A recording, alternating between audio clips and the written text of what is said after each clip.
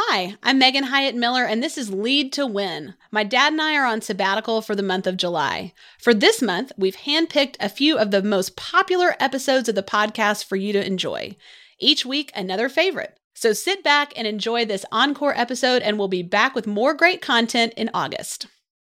Lead to Win is brought to you by LeaderBox, a monthly reading experience curated by leaders for leaders. Learn more at leaderbox.com. In the year 871, England was in trouble. For decades, the country had been slowly taken over by the Danes, fierce Viking raiders led by their warrior king, Guthrum. The Danes controlled most of Britain, and the Anglo-Saxon natives were confined to the small southern kingdom of Wessex. Education had ground to a halt. Commerce was continually disrupted by Danish raiders. The country was indefensible and in total disarray. Wessex was ruled by a very young king with little experience. When Alfred took the throne on April 23, 871, he was just 22 years old, and he suffered from poor health. But unlike most monarchs of the time, Alfred had a great vision for his country. He saw the key to securing the future was not in brutally oppressing his neighbors, but in creating a society of learning, prosperity, and strong defenses. Young Alfred reorganized the army for greater effectiveness and fought bravely against the Danes. Even better, he created a navy to combat the Danes' greatest advantage, sea power. It took time, but Alfred's vision for the country became a reality. In 878, he won the decisive Battle of Edington, securing a final victory over Guthrum and his forces.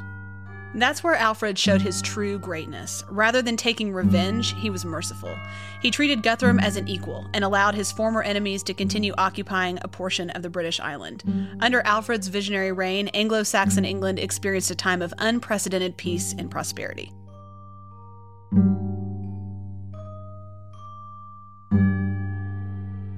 But not all English kings were so successful. Just 80 years after Alfred's reign, Ethelred II took the throne. Like Alfred, Ethelred was a young king. But unlike his predecessor, Ethelred lacked a unifying vision for the country. Because of that, he was completely unprepared when the Danes started raiding again. Within a few years, the Danes were back on top, and the English were forced to pay tribute. Worse, Ethelred's ineffective response produced chaos in the country. It's no wonder historians gave Ethelred II the nickname Ethelred the Unready. It's actually a pun based on Ethelred's name, which means noble counsel. In Old English, unready means something like poor advice. So Ethelred the Noble Counsel was actually Ethelred the Bad Planner. There's just no substitute for vision. When we have a compelling, unifying view of the future, and when we're able to communicate, it can motivate people to accomplish astonishing things. And those who lack vision, well, they're just unready for the challenge of leadership.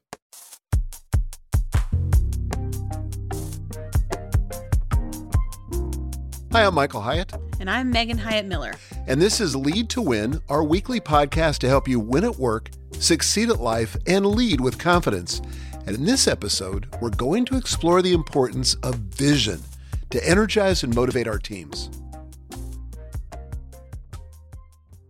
So today, Dad, we're actually going to dig into 4 steps for driving that vision deep within any organization, which I think is a really key skill for leaders, but it's not so easily acquired in many cases. It's not. There's a lot of, I think, misunderstanding about vision. You know, people think you either have it or you don't. A lot of leaders are intimidated by the fact that they don't seem to have a compelling vision of the future. But this is really something that anyone can develop. And it's something important to develop because as leaders, we have to lead first, I think, by vision. If we can't create a more compelling picture of the future, something that's really desirable, it's going to be very hard to motivate our team to change or to take on big tasks or really to fulfill our purpose. Absolutely. Okay, so the very first step is you've got to make your vision inspiring. I mean, people get excited about making more money, but not for long. That's not enough of a vision. And I've worked in companies where that was the vision, but it's not enough. What they really want, what people really want, is a sense of significance. And I think that's particularly true with millennials. Vision cannot be about personal success or achievement. It's got to be more than that. It's got to inspire others to get beyond themselves and change the world for the better. Absolutely. I think that's because everybody wants to be part of something that's larger than themselves. No one's individual life is really big enough to satisfy that desire that we all have for significance, right? Yeah, and I think that's one of the things that we have to do as leaders is to create or point to that larger story. What it is that we're in business or in ministry or in nonprofit work, what we're in business to do. What's the bigger why behind the what? That reminds me of a quote from the author of The Little Prince, Antoine de Saint-Exupéry, who says, "If you want to build a ship, don't drum up the men to gather wood, divide the work, and give orders. Instead, teach them to yearn for the vast and endless sea." Wow, that's a great quote. Yeah, and this is why there's got to be a sense in which the vision, just like in goal setting, has got to be something challenging, difficult, outside of the comfort zone. So if it's just something that isn't going to make a difference or something that's just kind of business as usual, nobody's going to get inspired by that. It's got to be more than that. And I think we've got to dial it up, not where it's in the delusional zone, which again is something I talk about in Your Best Year Ever, but something that's squarely in the discomfort zone. It's got to be challenging. People want to be up for something that requires their best effort, that requires innovation in their thinking, that inspires their imagination. And it's up to us as leaders to ask ourselves the question, is what we're trying to do as a company, is what we're trying to do as an organization, does it create that kind of inspiration? Is it something that's challenging? Or is it just business as usual? Yeah, absolutely. Okay, so I'm going to back up for a second. I'm going to ask you a leadership question because I have a feeling there are some folks that are listening right now who are wondering, okay, that's great if you already have a vision and now you're going to go enlist people in it. But what if you don't know what your vision is? What if you're a leader and you are kind of stuck in the day-to-day and you're not sure how to come up with a compelling vision in the first place? Yeah, I think part of what you got to do is you got to stand in the future. So let me give you an example, again, back from my publishing world. When I first became the publisher of Nelson Books, one of the imprints or one of the divisions of Thomas Nelson Publishers, one of 14, it was dead last in every possible metric. So the division was not doing well. So I got hired to take over the division. And the first thing I did was I went out and I started to think about, what do I want? Why is it important that we turn this division around? And what do I see like 3 years into the future? And so I didn't literally, but I tried to take a step into the future 3 years from now and say, what do I see? If I lived 3 years from now and I was actually describing what existed, not what I wanted, but what already existed. And that's a key difference. That's a key difference. You got to describe it in the present tense.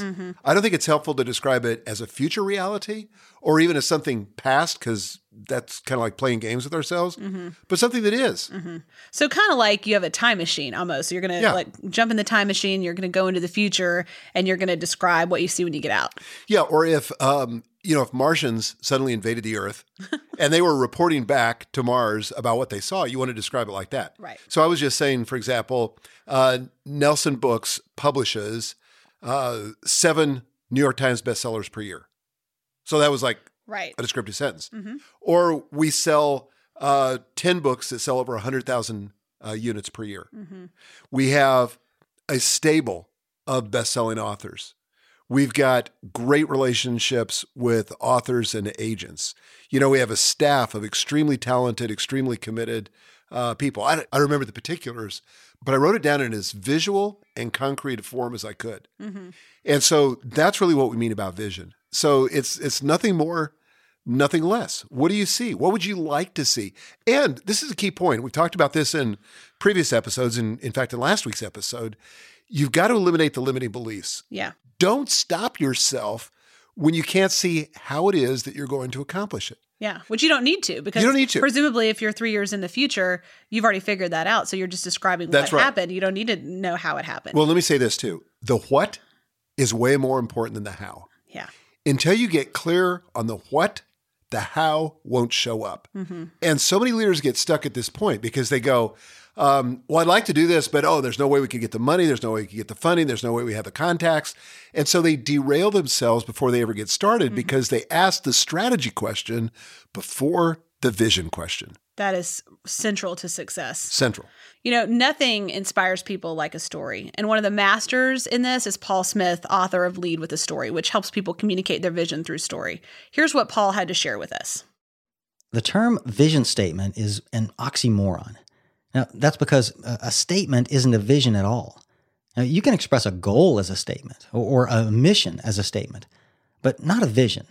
A vision is a picture of the future so vivid and compelling that people want to follow you to help you achieve it. Mere statements can't paint a picture like that. Only a story can do that, because only a story lets your audience see in their mind's eye the future that you want to create and see themselves in that future. So if you want your organization to achieve your vision, you don't need a vision statement. You need a vision story. And in my work, I've come across some really creative and effective vision stories. Now, one of the best techniques is what I call a day in the life story. And that's where you tell a story about what it'll be like to spend a day working at your company sometime in the future after you've achieved your vision. If your vision is about helping your department have more of an impact on the bottom line and maybe raising the job satisfaction of the people who work there, then tell a story about someone in that department 5 years from now that shows them, say, getting invited to more important meetings and having their opinions sought out by senior executives, having a seat at the decision-making table, and generally enjoying the environment of working at a company whose market share and stock price have doubled in the last 5 years. I mean, who wouldn't want to be a part of that? Now, one of the more creative techniques I've seen was used by the strategy department of a big pharmaceutical company. Now, they couldn't get the president to engage on their 80-slide long-term strategy vision. So they wrote what looked like an article in London's Financial Times newspaper, which happened to be their president's favorite reading material, and they shoved it under his office door. Now, the headline of the article said that his company had just been ranked the #1 most respected pharmaceutical company in the world. He was halfway through the article before he noticed the date at the top and realized it was a story about the future. Now, by the time he finished reading it, he had a complete understanding of the strategy that his team was recommending, because they'd written all of it into the story. Now, your vision story doesn't need to be that creative to be effective, but it does need to be a story. Good luck. Okay, the second step is that you want to make it concrete. Mm-hmm. Concrete, very specific statements so that people get a sense of what it is you're trying to build. Yeah. Because unless you can describe it, people can't build it. And they won't know if they've built it once they're finished. Exactly. So, and this is not, I don't think this is something like so many organizations do where they reduce it to a slogan or some, really pithy statement. Mm-hmm. It's got to be more than that. For example, for our company at Michael Hyatt & Company is about 4 pages long. So this is like a narrative document. This is kind of like your story or your vision for the future, but expressed in narrative form. It's not meant to be like on a plaque, is what you're saying. Yeah, exactly. So here's an example. We have basically 4 primary propositions in our vision statement. I'll just give you one, and then I'll show you how we elaborate it. But again, this is like maybe 4 pages long. So we say, for example, we want to cultivate a work culture that is congruent with our core values. Mm-hmm. So that's one of our 4 basic tenets of our vision for the future.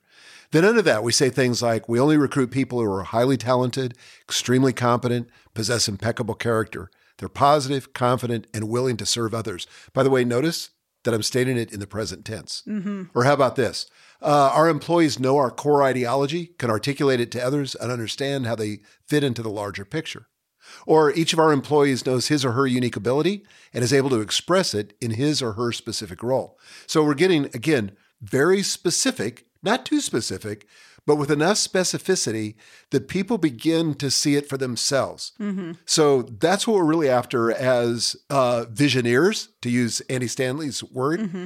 We're trying to see it with enough clarity and describe it with enough clarity that other people see what we see so that we can build together what it is we're trying to create. Okay, so I have all these questions that are popping into my mind. So, because I've not ever written one of these myself, and I bet a lot of people who are listening are in the same boat. So you're describing both the internal future, the internal reality of the company in the future, but also the external reality. So you're not just, for example, talking about the products that we're going to have created 3 years from now, for example, or something like that, but also what the company itself looks like, the culture of the company. Yeah, well, I think of it as kind of 4 big categories. Okay. So I want to talk about, first of all, what is the culture that we're trying to build internally? And who is a part of doing this with us? Who's the team? And then secondly, what are the products or the services that we offer? Third, how do we get those to market? What's our marketing look like? How is that different? What's our vision for that? And then finally, what's the impact that we're having in the world? And that can be the financial impact that we're having as a result of our business, but it can also be in other sort of less concrete ways, like reach or influence or, something that's a little bit less concrete. Okay, so say those 4 areas one more time because I think people are going to want to take notes. All right, so work culture or the team that we're trying to attract. Number 2, the products that we're trying to build or the services that we want to offer. Number 3, the marketing strategies or something about the marketing. How do we get this to the market? How do we get the word out? And then 4th, how the impact that we're having on the world and what the results are for us. It's fantastic. All right. Another question for you is what's the difference between this vision statement or vision document really and a mission statement, which is more of the kind of thing you might see up on the wall somewhere in a company? Yeah. And typically those are shorter. That's where I do believe. Not 4 pages. Yeah, exactly. That's where I think that, something short that reminds us about why we're in business or why our organization exists. And this does a couple things. It focuses on the people that we're trying to reach. And it talks about what is our unique solution or what is the thing that we're bringing to them. And then what is the result? So here's ours at Michael Hyatt & Company. We're a leadership development company. So that's like the first part. What is it that we do? We're a leadership development company. We help, this is our market, we help overwhelmed high achievers. We know a lot of those because we're a company full of those. Right. We help overwhelmed high achievers get the clarity, confidence, and tools they need to win at work, succeed at life, and lead with confidence. Make sense? It does make sense. I'm inspired again already. All right. So before we continue our conversation, I want to pause for just a minute to talk about your latest book, Your Best Year Ever. Yeah. Well, people may be tempted to think that it's too late to make this your best year ever. It's not too late. You can begin at any time. Think of it like this. It's like a boat drifting on the sea. Doesn't have a rudder. When would be a good time to get a rudder? Any time would be a good time to get a rudder. When would be a good time to have a sail or some means of propulsion? Any time would be good, right? So the alternative to designing your year and to designing the rest of the year is just to drift through it, hoping that something great happens. But nobody ever drifted to a destination they would have chosen. The alternative is to be intentional, to design your year, and that's exactly what my new book, Your Best Year Ever, is designed to do. Well, what I love about this book is that it gives you really practical steps to walk through the process of setting your goals for the year. And as you just said, you can do that anytime. You don't have to do it, in January 1 or even before. Any time is fine to get going on your year. That's right. And one of the things I think that people have appreciated about the book, and one of the things that the Amazon reviews reflect, and by the way, almost all of them have been 5-star. It's rated 4.9 out of 5 right now, at least at the time we're recording this. But they appreciate the fact that it's research-driven. Yes. But it's got lots of stories and real practical advice. It does. And the truth is, we've had over 32,000 people go through this content and have their lives changed by it. And we want that for you too, if you're listening. That's right. And by the way, that 32,000 was people that went through the course. Right. And I don't know how many people have gone through the book so far, but we have sold tens of thousands. Okay, great. I hope all of you will go check that out at yourbestyeareverbook.com, yourbestyeareverbook.com. Now, let's get back to our discussion on how to communicate vision.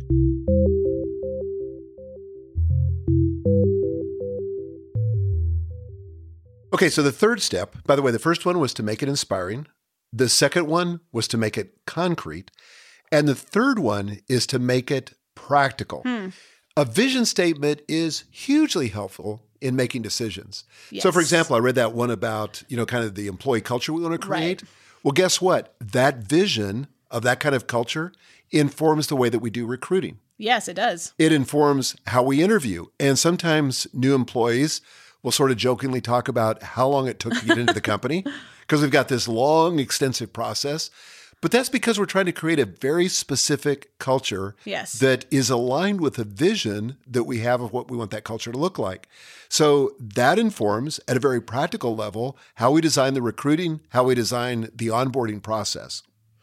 Yeah, and it's important to remember, too, that when you have a specific vision, it brings clarity. It enables your executive assistant, for example, to decide what appointments to schedule or not. what opportunities you're going to pursue or not, because it always gets kind of checked against the filter of your vision.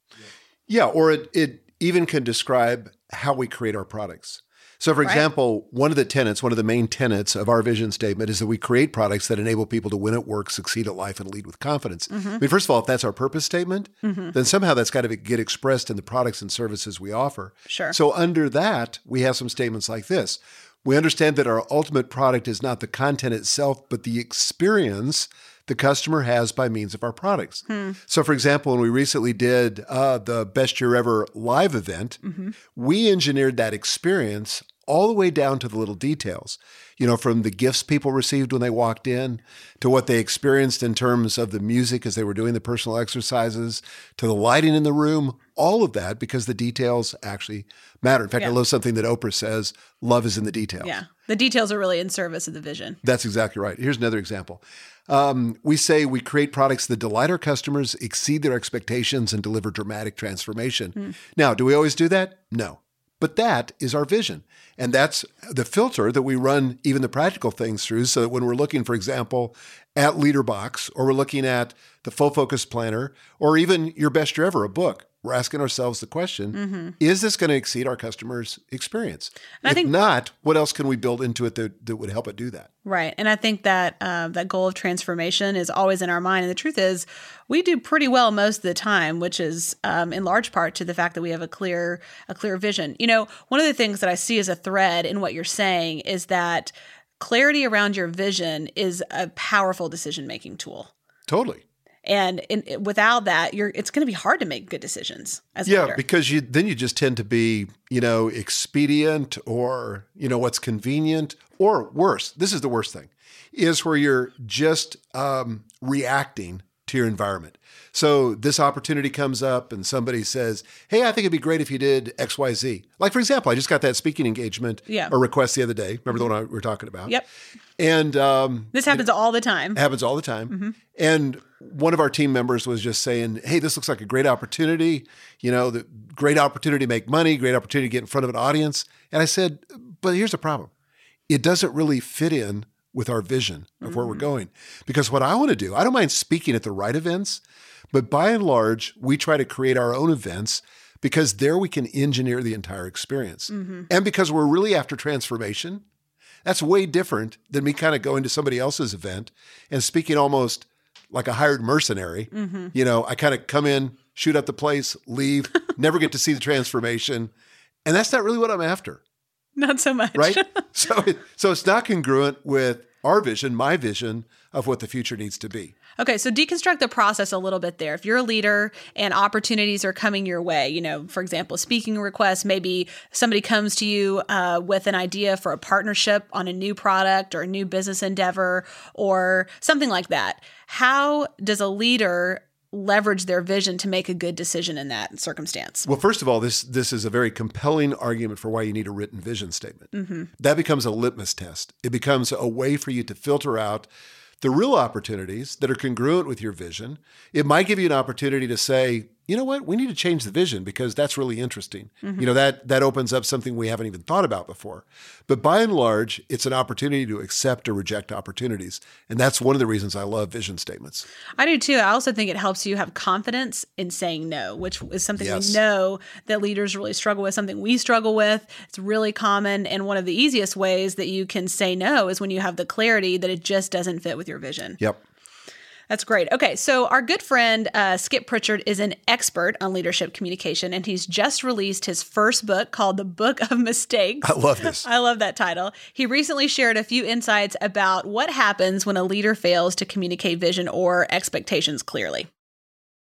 Yeah, so there are many mistakes that leaders can make when communicating their vision, and just 3 of them that come to mind immediately that either I've witnessed or I've personally made are very important to be aware of. One of them is saying it once. What a mistake it is to say something once. And I recall the first time that I was leading an organization and I said, well, I said it already. And the human resources leader came up and said, Skip, it doesn't matter if you've said it already.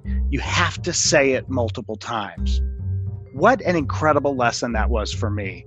You have to repeat yourself. A great leader sticks with a message and drives it home and is consistent in sharing it.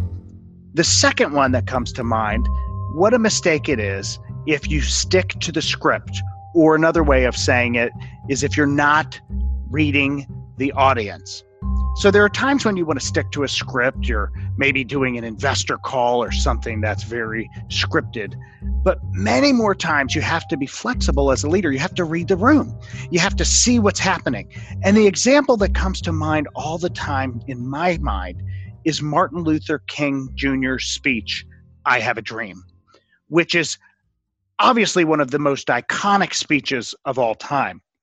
The passion and everything that he brought to that, he left the script. Now, he had been talking about a dream for some time, but somebody actually shouted out from the crowd, "Tell them about your dream, Martin." To him, "Tell them about the dream, Martin. Tell them about the dream." I noticed when she shouts to him that he looks over at her in real time momentarily, but then he takes the text of the written speech that has been prepared and he slides it to the left side of the lectern, grabs the lectern, looks out on more than 250,000 people there assembled. And I turned to the person standing next to me, whoever that is, I can't remember. I said, "These people out there, they don't know it, but they're about ready to go to church." When he heard that, he completely shifted and read the crowd and started to use "I Have a Dream." And that shift was because he did not stick to his script. And lastly, I'll just share this. One big mistake that we can all make is using lingo, using abbreviations, using shortcuts, buzzwords, technical terms that a small group understands, and then we assume that everyone understands it. Using lingo on the outside world that's meant for an inside crowd is a huge mistake. And so I think it's really important as leaders are communicating and sharing their vision to communicate in a way that says, I understand my audience, I empathize with my audience, I listen first to the audience, and then and only then will I seek to share and communicate my value. Not, I'm just going to bring it all out there and just ramrod it through without paying any attention. These are critical communication leadership mistakes. Okay, let's get to our final step in communicating vision. Step number 4. The fourth step is to make it visible. So for any statement of vision to be effective, people got to know about it. Right. You can't, go off somewhere to the mountain, cook up a vision, and then stick it in a drawer and never look at it again. Or just keep it to yourself. It's got to be expressed. And it's got to be expressed frequently. Weren't you just reading something about that in that new book, The CEO Next Door? Yes. By the way, I love this book. We got an advanced reader's copy, and it's based on an article that was from Harvard Business Review on the 4 traits of successful leaders, I think it was called. Anyway, one of the things it talks about is communication and how it's necessary to communicate something like 8 times and in numerous different ways, different mediums to actually be effective and to get your message across, which I think most of us would, if you were to ask me that question, how many times do you think it takes? I would have probably said, well, maybe 3 or 4, but 8 is a lot. 8 feels like you're just like kind of beating a dead horse. But the point is that it takes way more communication than you think to communicate your vision. And in fact, you cannot over communicate. You can't. I remember during the recession, it was brutal. And I was trying to communicate the vision of the company, over and over again so that people could be connected to a larger sense of why. Not be so discouraged. Yeah, so we wouldn't lose our way by losing our why. And I remember I got so sick of it, I said to an executive coach, I said, I am tired of talking about the vision. I mean, everybody's heard this, right? She said, you know what? When you're sick and tired of it, you're about half done. Wow. You think you've communicated it because you're hearing yourself say it over and over, but people can't hear it too much. And so as a leader, you've got to repeat the vision over and over again. Absolutely. on our side of things, our business has grown so rapidly over the last few years that this is something we think about a lot. In fact, in the last year, we doubled our staff. Doubled. Yeah. That's a lot of new people that have not been immersed in our culture and in our vision. And so in a couple weeks, we're actually heading off for a team retreat. And really, one of the main focuses of that retreat is to communicate our vision to the team.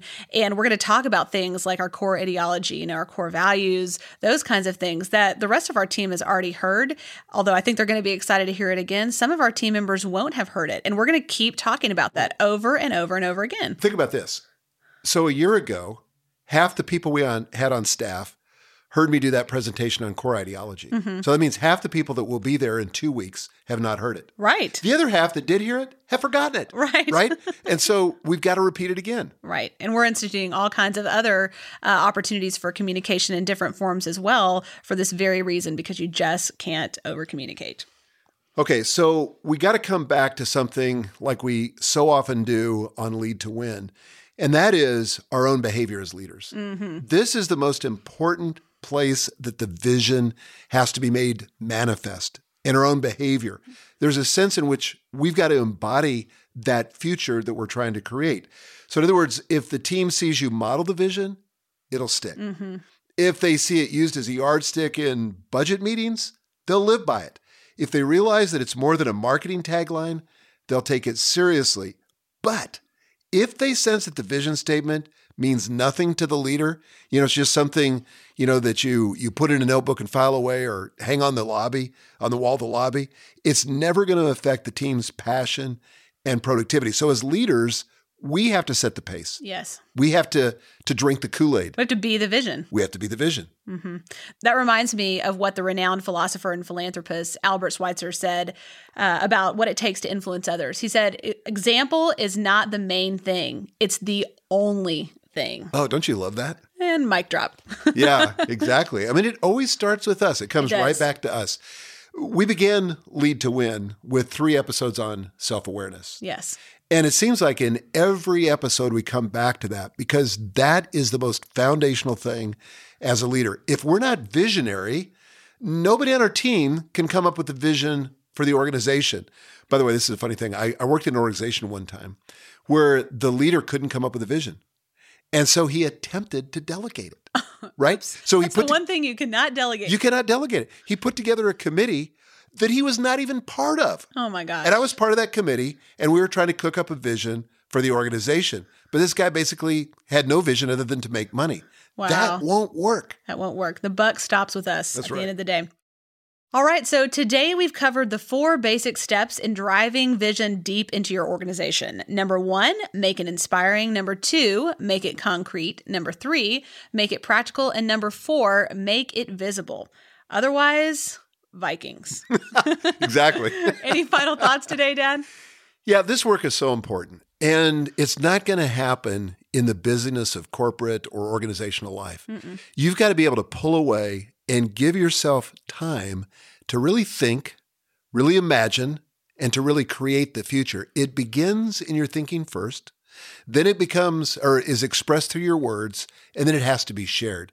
So I think it needs to be a priority for us if we don't have time on the calendar this year to get away for a day or two and just think about where we want to be in 3 years. Again, not in all the details. We're not talking about a strategic plan, but in terms of vision. Mm-hmm. What do you see that you want to have the help of your team in creating? That's fantastic.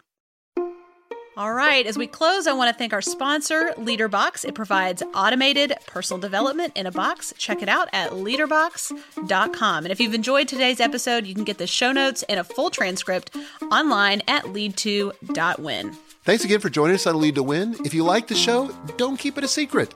Please tell your friends and colleagues about it. And also, please leave a review of the show wherever you listen to podcasts. This program is copyrighted by Michael Hyatt and Company, all rights reserved. Our producer is Nick Jaworski. Our writers are Joe Miller, Mandy Ravicchio, Jeremy Lott, and Lawrence Wilson. Our recording engineer is Mike Boyer. Our production assistant is Alicia Curry. And our intern is Winston. We invite you to join us for our next episode, where we'll be discussing how to fuel momentum by celebrating victories with your team. Until then, lead to win.